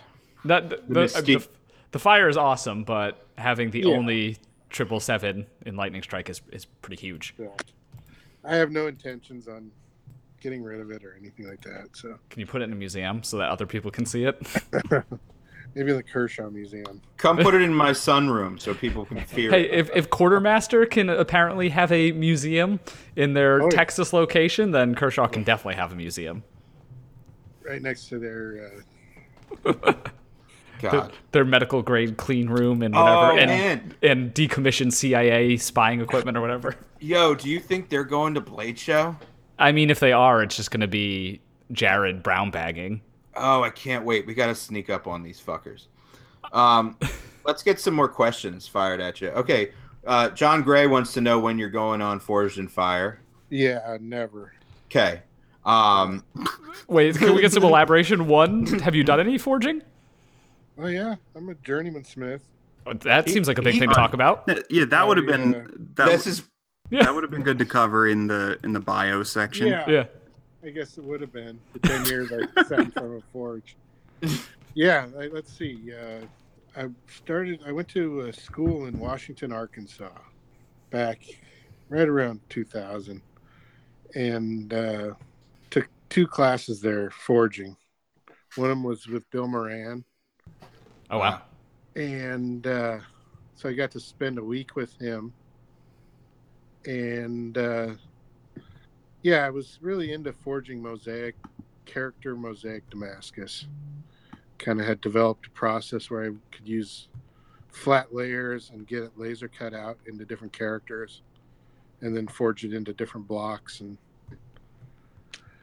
spent a lot of years doing that. I think the reason I got away from it was that it was all in carbon steel. And that market kind of went away with the real high-end folder market. Gotcha. The sole authorship Well, carbon everyone- Damascus. Everyone wasn't happy with the rust. Yeah, that makes sense. You know, the fundamentals were so different back then. We'd make folders with 40 thou liners Wow. if it was under 4 inches. And Mhm. 50 thou liners was about as thick as you'd go. That's basically because they were being used to open letters with money in them Yeah, to buy more knives. they were Well- going to people who actually collected them. There wasn't this whole They- flipping. They have like going on. they have like chairs made of ivory, and the rest of the elephant's head is on the wall. I hate to say it, but that's implying that the knives now with liners double that thickness aren't being used for the exact same purpose. Oh no, that's Yeah. true. That's very true. So But so many things have changed in that way. As far as you couldn't have come out with a cleaver in the pit and the blade show at that Mhm. time without getting laughed at. I can see that.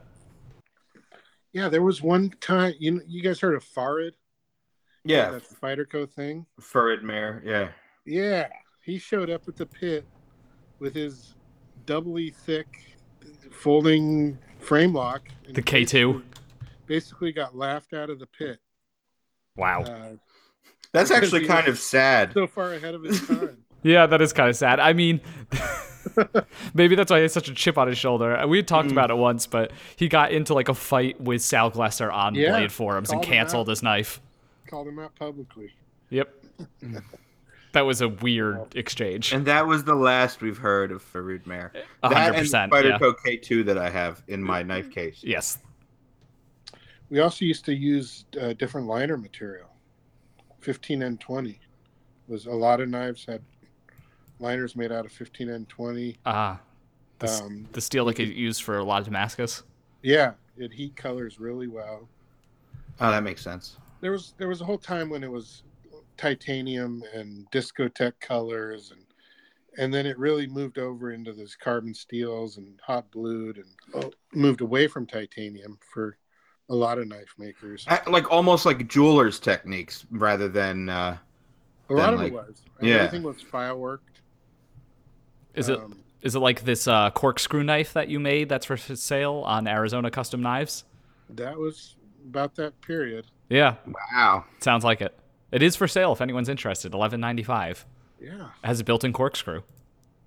I used to make a few corkscrews every year for showing French Europe. people. And it's Damascus corkscrew. Oh, this is classy. Whoa, that's actually badass. Yeah, this is classy. I will put this in the show notes.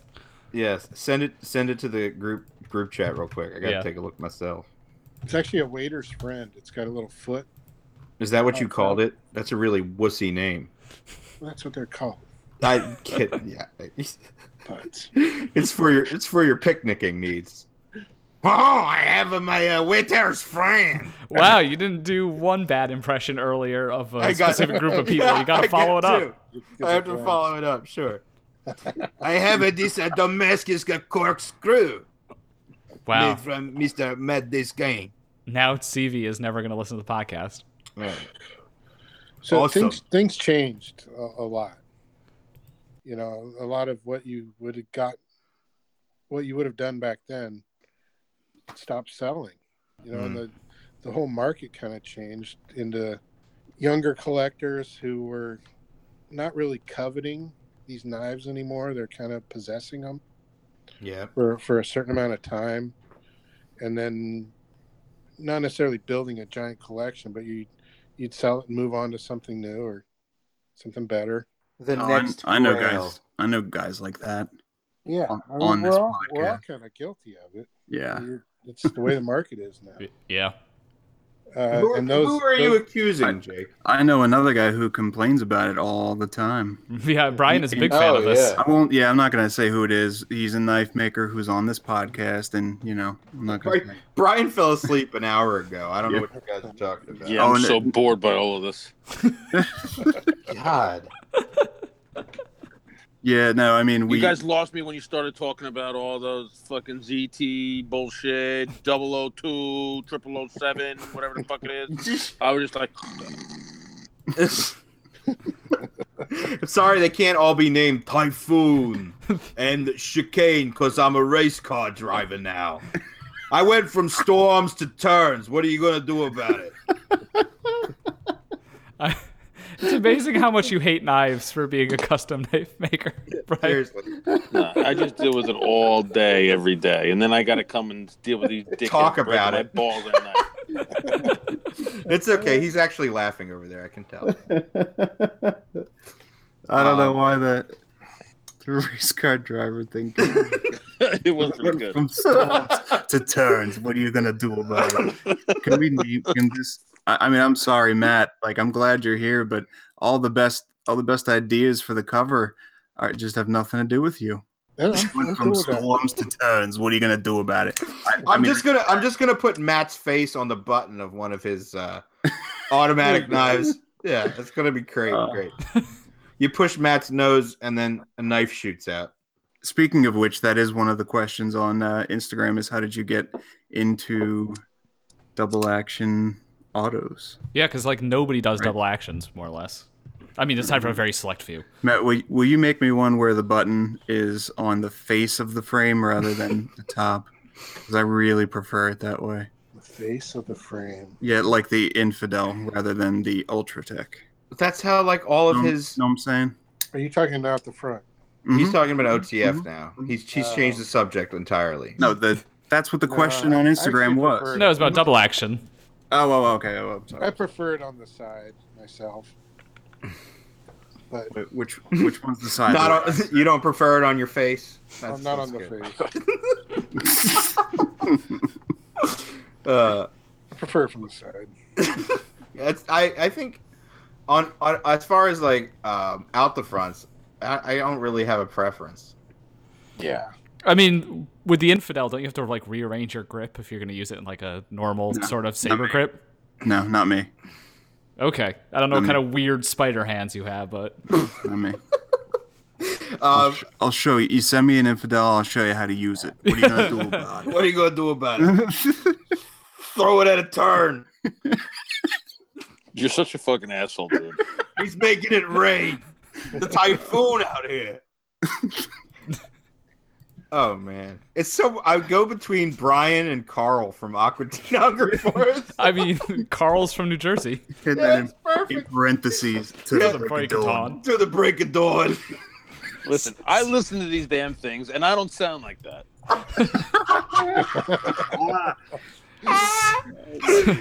So- here comes the denial.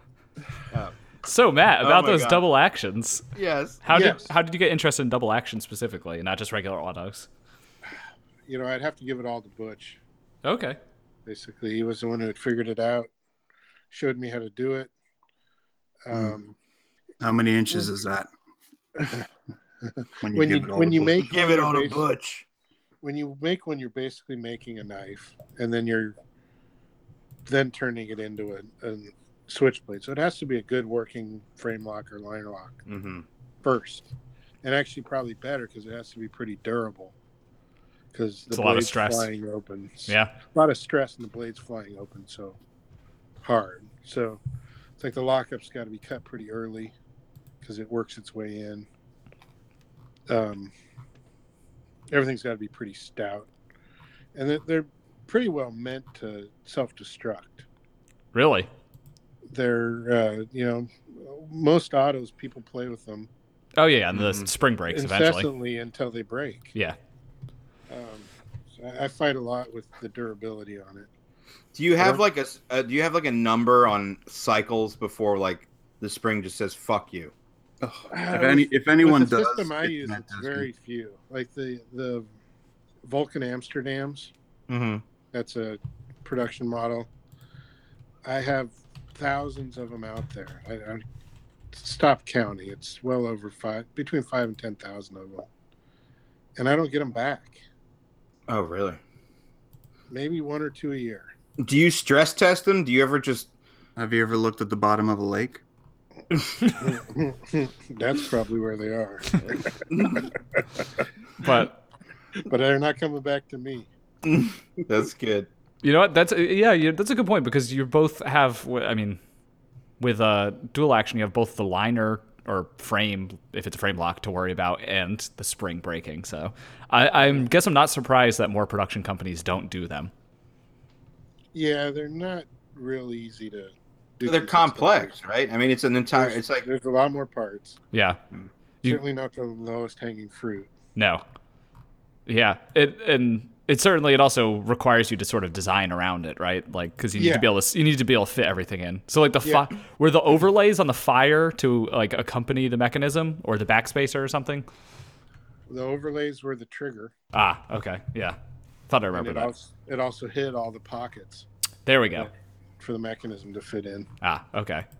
That makes sense. sexy. But the wheel sort of takes care of that problem because it seems like you can fit that mechanism a little better. It becomes a design actually- feature at that point. Yeah. I stuffed it all on the inside. If you look at my Instagram page, I just posted a picture a couple days ago Of Of all some the milling. revolutions, right? of all the milling of the revolutions on Mhm. the inside, and none of that is for weight reduction at all. Wow. Yeah. They're all parts that fit into there. Here, to keep in the theme of the old days, do you think the Valentins don't get enough credit these days? Because I think, I mean, it seems like all of the older knife makers that we talk to, the established ones, they all mention him. Yeah. Right? Mention the whole them. family. Yeah. Yeah. And Butch has pretty much stopped making knives. He's in his 70s, but he's got one son that's still full time, and then 2 or 3 grandkids that are working in the shop making stuff, and they crank out a lot of stuff. They're one of like the first like knives where I was like, whoa, this is so cool, because they used like mosaic Damascus and They do fancy stuff like that. Super fancy. Yeah. I want to say that one of them was featured in the movie Drive as well, which is a pretty big movie to have a custom knife in. Huh. Yeah. Let me make sure about that, but I will try and find a picture of that. But I'm pretty sure they have one. They have a Valentin custom in it. I can see the cover of that movie. What's his name? What's the guy's name? Ryan Gosling. He's in The Notebook. Yeah, there you go. Yeah. Why is The Notebook the first thing that comes up? Oh my God! Isn't that what made him famous, or at least a Hollywood sex symbol? Arguably, yeah. But there are a bunch of so there people have tried to identify this. Some people say it might be a Valentin, but that's cool. Anyway, yeah, I just remember seeing their name when I first got into knives, looking on Arizona Custom Knives and being like amazed by the mosaic Damascus. Yeah, Rainy. Some of those really, really fancy looking multicolored hot greenies. Yeah. Stayed with. I remember like saving those photographs back when I first started. And the mammoth collecting. Tooth. If you want to impress someone who's not into knives, just show them one of those. Exactly. Yeah. Maybe even back when I was trying to get Levon to start collecting knives. Yeah. No, that was just GTC photos I was sending him. Yeah, it's true. Yeah, but I still have them like saved to my phone. Yeah, where am I getting this crap? Yeah, the Valentin stuff is really great. And I feel really blessed because Butch became a real good friend of mine. We're still good friends. We traveled to the SHOT Show and Blade Show for many years, rooming together, and kind of like a father figure in a lot of ways. That's awesome. Yeah. And I think it probably struck you pretty hard too, because you were going into engineering and stuff like that too, and it kind of made sense that you fell into like a more complex side of the folding knife world. Yeah, got to use some of the skills, things I've learned. Certainly That's the computer side of it. Yeah. Well, I think people will eventually come to appreciate, what that sort of style of knife again. Yeah. Things will correct themselves eventually. I'm not worried about it. Yeah. Yeah. I mean, to some extent, it already is. There's like the trend of overbuilt stuff seems to be really going away. Oh yeah. Things are really trite in the knife industry. Trite is definitely the word. Yeah. The fancier and fancier materials only goes so far. I mean, someone's got to invent something new that isn't Damascus. Yep. And that's what I thought you were going to say was the next material to just fizzle out. Well, superconductor already fizzled out, I think. That was a brief and fun one. But you could get struck by lightning. Yeah, he ran out. Oh, it's just gone. Was it just one person that had the superconductor? There was the real stuff that was really clean and sharp. Was one guy, and he worked at, I don't know, one of those Sandia labs or something, where they were using it in a collider. And wow. He ended up with a bunch of it, was selling it off. And then there's other companies that make it for microwave ovens and stuff, but you'll see it's not as pristine. So if I go smash my microwave, there might be some superconductor. There might be one in there. Hey, everybody, go destroy your microwaves. Look for the superconductor. No, but the only way you get a free T-shirt. The only way you can. All right, I'm going. The only way you can destroy your microwave or find the superconductor is if you put your phone in there for 30 seconds. So the stuff we see on knives is... That was funny, okay? It's, It was funny what a it's not crash it drawn was. out. The Yeah, material right. is drawn out into long wires Right. as a superconductor, and the stuff we see is before it's been drawn out. Oh, yeah. I never really Oh, understood. that makes sense. Yeah. Mhm. Yeah, we're seeing like a big round chunk of it. It's the before Play-Doh done. when it comes out of the container, not when Stella rolls it. Yeah. Exactly. Damn. Think about all the superconductor that was ruined by bad amateur makers like 3 years ago. R.I.P. to the mat trails, for real. The new one, I think, is the what do you call it? The Carbo Quartz. Yeah. Well, at least Yeah. that's not finite, right? That's like a producible material. Just one It's- person's making it, right? Well, the guy who's selling it now is having it made in Europe, For Richard Mille. and that's a part of the reason it's so expensive. Mm-hmm. But there's several companies. What it is, it's called thin ply spread toe.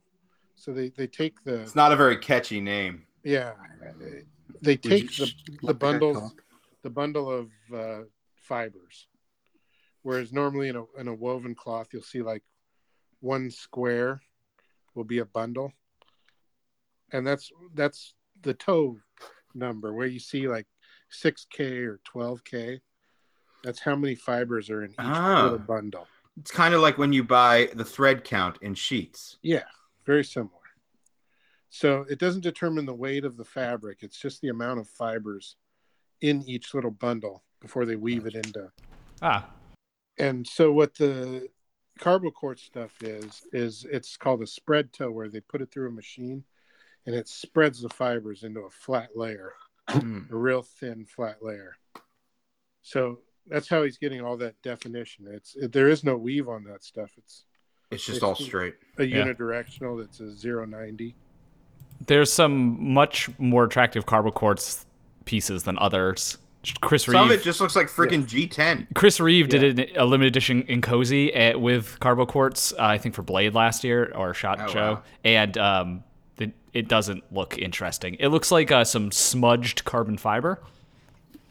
That's the best way to describe it. So I don't really know what changes, like I think what a lot kind of of piece it you get. how you contour Cut it. too. Oh yeah, it is a flat scale, so it's like basically not contoured. And then on the other end of the spectrum, Brian did that inlay that looked like Carbo Quartz, and it was G10. It's G10, right?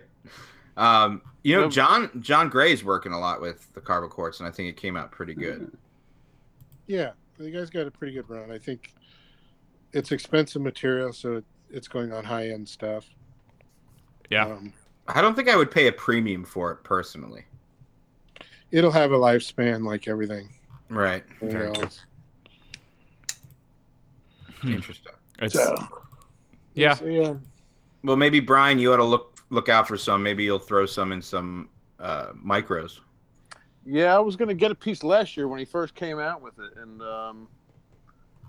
I forget what. You know what? It was like it just wasn't enough difference from carbon fiber to justify like a $400 piece for two inlays. You know. What you really got to do is just get some cheap ass brass or bronze or copper, because people will still buy that. It's true. People will definitely want that, and I can't imagine sheets of copper are particularly expensive. It is when you're at Blade Show. Yeah, exactly. Maybe Diamondwood will come back. Oh God, please no. Benchmade has done such an awful job of using diamond wood that I think they've ruined it for everybody. Oh, it's been ruined. Oh, they picked the worst. I have one knife with diamond wood, and I got the worst. I took a picture of it next to my parents' cabinets. Their cabinetry is from 1972, and it is a dead ringer for their cabinets. It looks hideous. It looks like their oak cabinets. And oak, I'm not sure, is coming back ever. Yeah. Diamond. I remember throwing Rag Micarta away. Oh, that's super rare too, right? That's a rare match rail. It is. I just My saw card is coming back, man. My card is like the shiznit right now. Mm-hmm. Hey, as our composite guy, Matt, why do production companies prefer G10 to micarta? Is it because micarta uses more natural fibers and is harder to work with for some reason? Now, Micarta was a trade name. Yeah, it was an insulator, right? Well, it had a lot of uses. Yeah. I mean, it was basically one of the first plastics. Yeah. but it uses a phenolic resin. I was going to say I've seen it called phenolic. Which is stinky and a little poisonous. Is that pre-preg or post-preg? It was a pre-preg, I think, for at least the real Westinghouse stuff. Right. They had the trademark on it. Now G10, there's a lot of different forms, but it's usually a glass fiber. Yeah. Like I love how I got a serious answer out of that. With an epoxy resin as the binder. So it's got a little more stability. The micarta, they would use all kinds of different fabrics, paper, linen, cloth, and then inject it with the phenol resin. So they're very exciting. Similar. It's just the makeup of one to the other. I mean, and availability. Micarta, you can get such cool. So burlap micarta is one of my favorites. It looks sort of 3-dimensional, even though it isn't. Yeah, that's a really and a lot cool of that one. really wouldn't be micarta. It probably has epoxy resin. Yeah, interesting. So it's just a laminate at that point. Do you want to get involved in our fake Westinghouse scam that we're going to start running? Producing. I like it.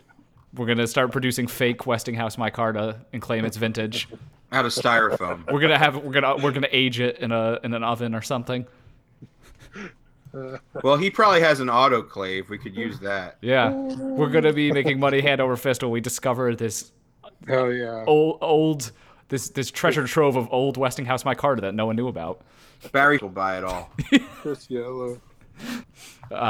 Yeah, Westinghouse is I kind of like it. It's nice. When it gets that when it does get that piss yellow color though, I don't know. I think it's silly. The ivory color I kind of like, but when it gets too yellow is when it starts looking kind of. I was watching, so you guys will find this amusing. I was watching Terra Fanatic review Brian's. Wow. I was watching Terra Fanatic review. The best comment Brian, is that I didn't know Brian made his stuff in China. Oh god. Oh my god.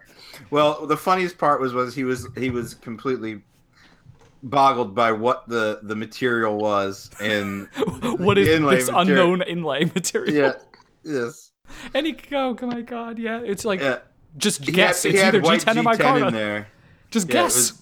It was G10 or micarta. You got a 50-50 shot of G10 or micarta. It's not ivory.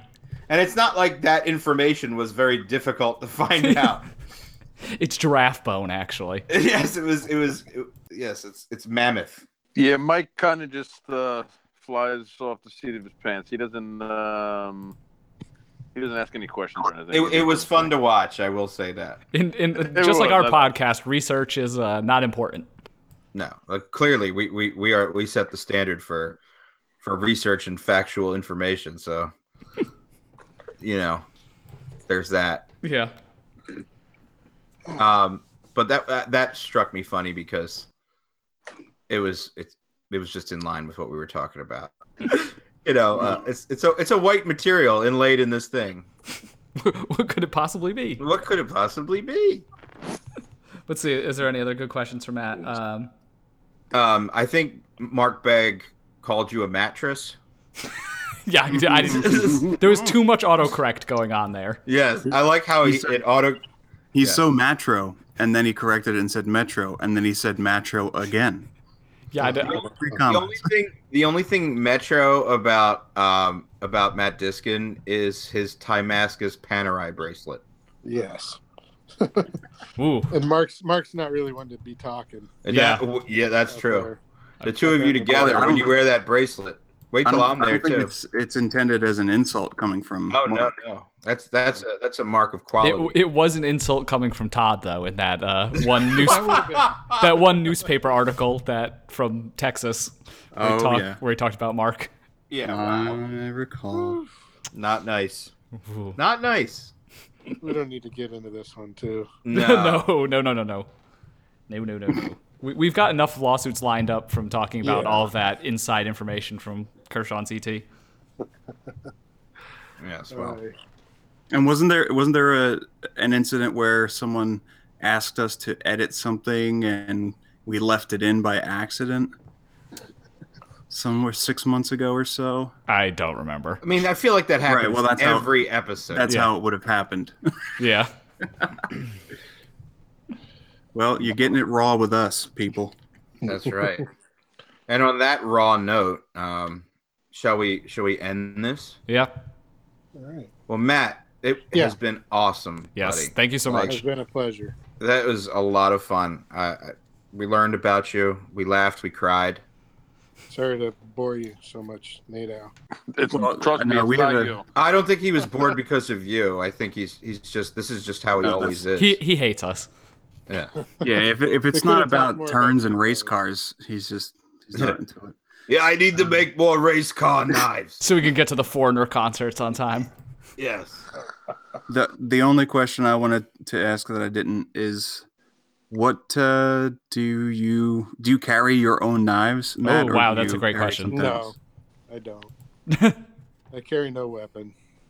Well, what about a utility tool? No. Chill him. Are you so deep in Seattle culture that you No. consider knives weapons? No. I just don't. I don't carry one on a daily basis. Never have. Here's a hint: they're not that useful. Two knife makers on this podcast, neither of whom carry knives. Cool. You know what they say about the cobbler's children, you know?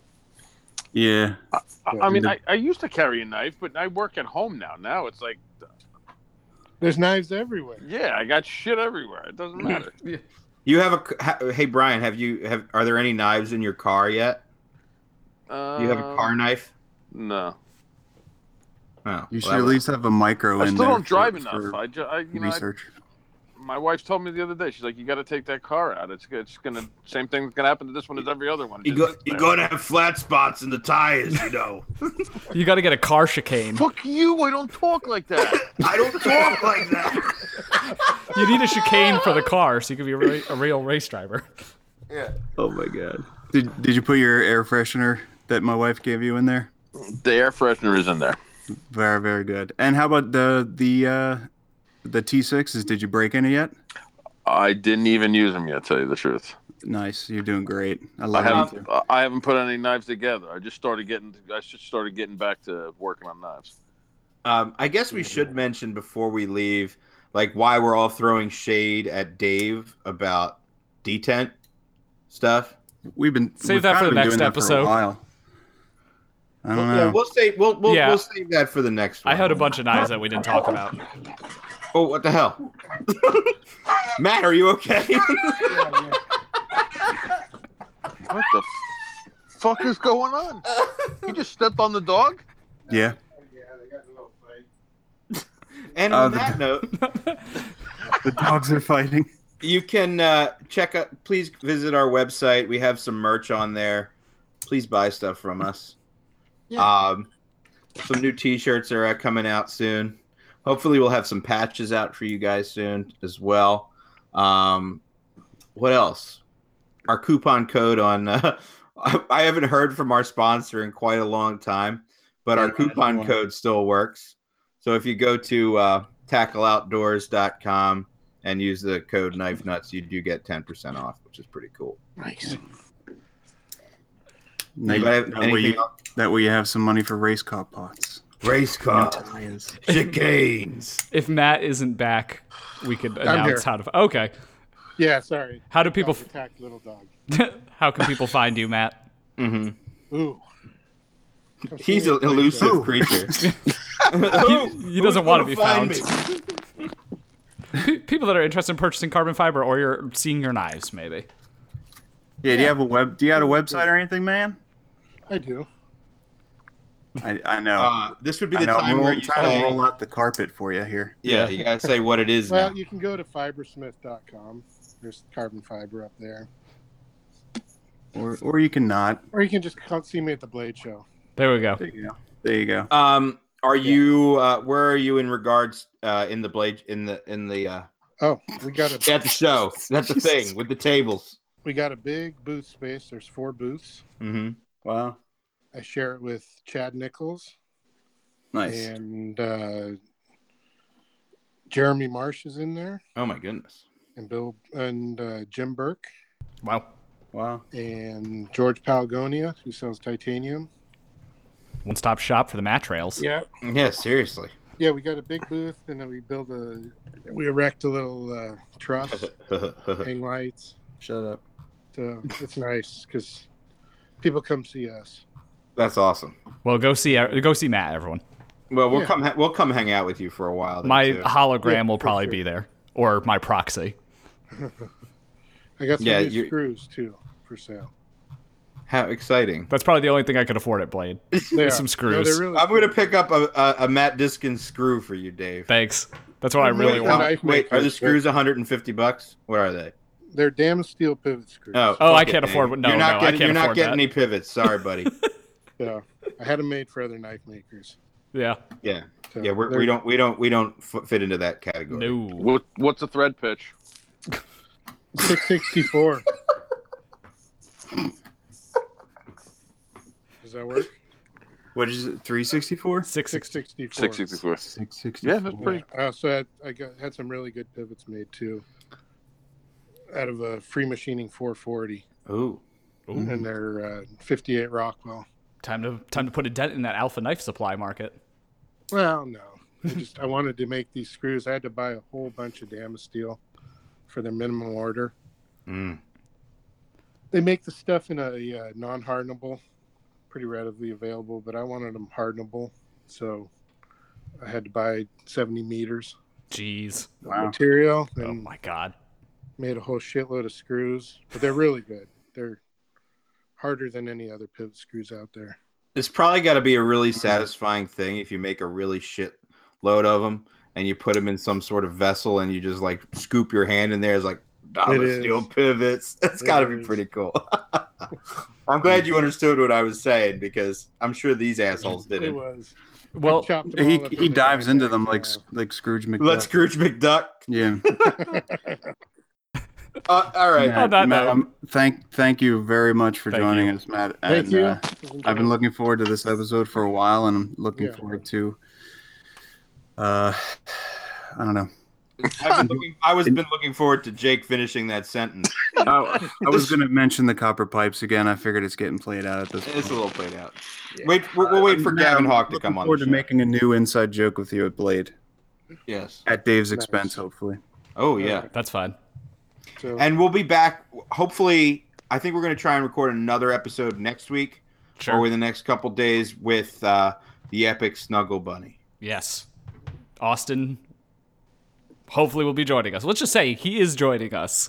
He is joining us. I did confirm last night. So okay, it is confirmed. Let's do it. All right. Thank you, everybody. We'll see you soon. thanks, guys. Later.